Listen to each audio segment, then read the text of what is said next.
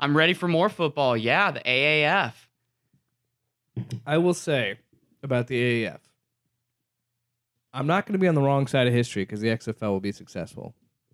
But I think you back the right horse. I think the AAF is entertaining. I think it's a fun league.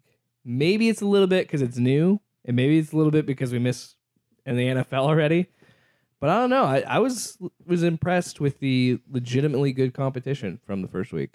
It was good. It was good football, but I mean, quarterback play needs to keep up with the defense, or else it's gonna be awful. That's what's gonna deter it from becoming lower tier quarterbacking will hamper the offense that these games can have until they adjust. And there are people that will say, "I will be a career AAF quarterback." Well, there's not going to be many. I don't There's not going to be many. That kind of money. Memphis is a prime example of, like you said, bad quarterbacking isn't going to work. Why they got Christian Hackenberg is beyond me, but he looked because he's terrible. a recent name. Honestly, it's because he was a second round pick. He has done nothing to produce. If you ever listen to the Rich Eisen show, he's a big Jets fan and he hates the Hackenberg pick. It's a wasted pick, absolutely wasted.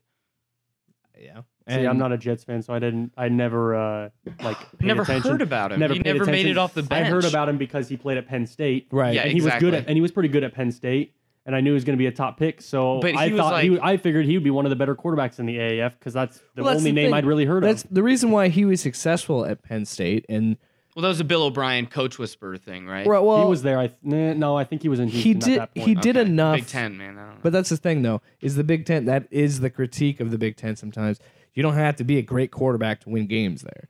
And he was a serviceable quarterback at Penn State, and he's finding out now that serviceable is not going to work. Not a D1 level. Yeah, D1. Anything outside of playing at Penn State, that's not going to work. It's just such a jump from professional football that's why the age restriction in the NFL, because it's needed. It really is. Honestly, you would see those young kids they would not be able to produce at all. It would be a shock to most of them. Well, I agree with sitting a quarterback to start a successful career. As a Packer fan, we've seen that work. Yeah. But if you don't give the guy a chance, what is the point where you cut ties with him? Is it after Sam Darnold's going to be successful? Like, what did the Jets come out even here, or did they lose? And did Memphis win, or are they getting a bad guy? It's just not going to play. I think the problem with the Jets is they don't want to admit it, but they are slowly slipping behind the Cleveland Browns to be the worst team in the NFL. Cleveland Browns are by far not the worst team in the NFL. No, Cleveland is rising. That's what I'm saying. Might make the playoffs next year. I think the Jets are going to be the next Browns. Take the over. I would take the over. I think it's 7.5. Really? I think so. Oh, I'll take that. Okay. What's their schedule? Because they have what? They have a third place schedule. So while fourth place. They could beat the Bengals. No, since they probably beat Cincinnati. I think they're third place. They'll beat Cincinnati twice. No, but I mean they beat Cincinnati last season. But think about how important the third place schedule is going to be when you play against the AFC West. You don't have to play San Diego. Oh, you don't have to play the Los Angeles Chargers or Kansas City. You're playing Denver. That's a huge drop off. And is it a lot easier to beat Denver or Kansas City or the Chargers? The reason I said that the Jets they're turning into the next Cleveland Browns. Then they just fired Todd Bowles? Or are they still about to? Because granted, the Patriots are in that division, but the AFC East has been terrible for years. And I understand that the Patriots are involved, but when you look at it this way, how can you still be that bad in the worst division in the NFL? So that's why I think the signing of Hackenberg and all that stuff is because they're poorly managed, and it's been like that for quite some time. But back to the AAF. Both our teams won, by the way. Yeah. Hot Shots and the Apollos won. The game that I can't decide who I'm going to be cheering for. I'm going to be going to an Arizona game. We also, he wasn't here for that. We have to, Brandon has to give his pick for his AAF team. My AAF team, I don't know. I watched San Antonio. That's the game I watched. San Antonio. I think that was what pretty much everybody got. It's hard because there's not somebody. Got some Joel Lanning FaceTime, man. I loved it. There's not a team that's really like close to where we are. I should have a regional. Right. They didn't really grab the Midwest in a way they could have. Like, we would cheer for a St. Louis team. Yeah, I would definitely cheer for St. Louis. Right, baby. Come on. But so I would cheer for a Chicago team. I would possibly pick probably San Antonio, maybe Birmingham, just because they're also kind of cool. But yeah, San Antonio is the team that I watched that won. Yeah. They looked like a more exciting team. Like Atlanta. Oh my gosh, what a dud! No kidding. Yeah, that was. Ooh. I didn't see any of the game really, but 40-0 is pretty crazy. Orlando. Compared to the game we watched. Orlando dominated every asset of They ran the Philly special. Did they? Yeah. Yeah. Successfully. They had a pick six. Yeah, they had a lot of turnovers and they were just making plays. They look very good. I think Arizona and Orlando are the two best looking teams after that first week.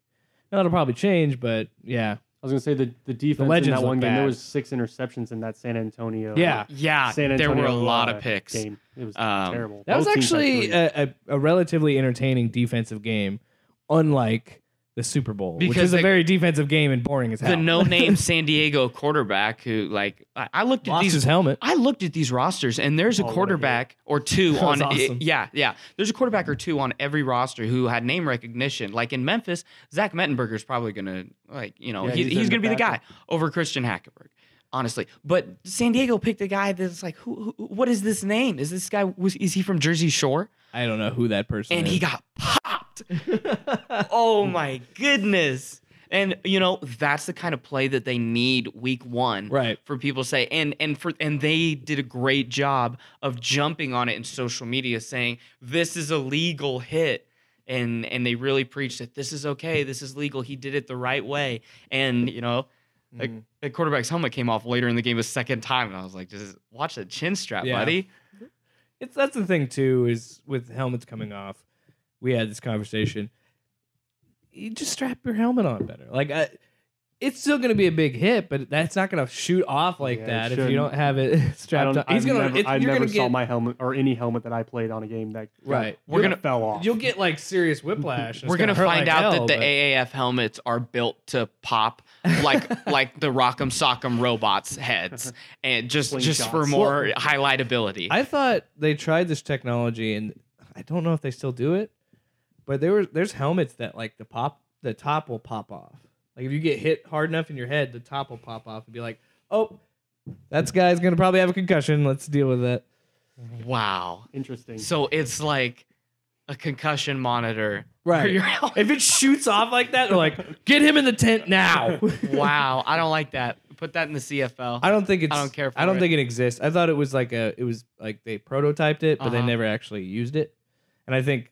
That's probably why, because you're going to have a lot of people who may not be injured, and they're going to be like, that's the issue you run into.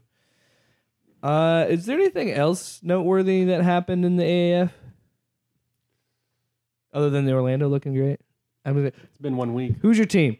I'll go San Antonio. San Antonio? Man, I want to say San Antonio. Dude, San Antonio's uniforms suck. I thought you were Arizona. I'm going to go to an Arizona game. Oh, I thought you were. Because I'll be there. So... Do we know okay, I'm looking right now, live research. Orlando has the best logo, has the best name, Apollos. I was against it at first, but then I thought about it, and they're calling themselves gods.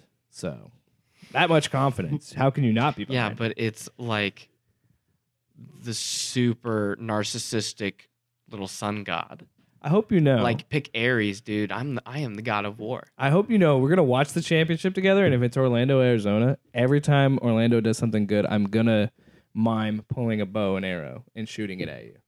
Matter of fact, I'll buy one. I will buy a dollar store bow and arrow. I want you to get that tattoo on your bicep so you can flex and it looks like he's aiming. Take aim. Yeah. Keep saying that all night. Take aim. What's the Hot Shots one? The logo? Well, no, the like their hashtag. Oh, I don't know, but I know. Yeah, they all did their hashtags. So funny.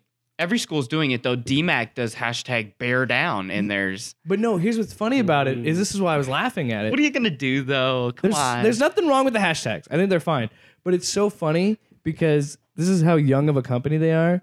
They put emojis next to them. So they're trying to make it look like it had one of those special Twitter emojis, but in reality, somebody just click the emoji button. You do the hashtag and then you put the emoji then they there would put it there to make it look like it's one of the like Twitter like Right. community ones. Yeah. Which I was just like, that's cute.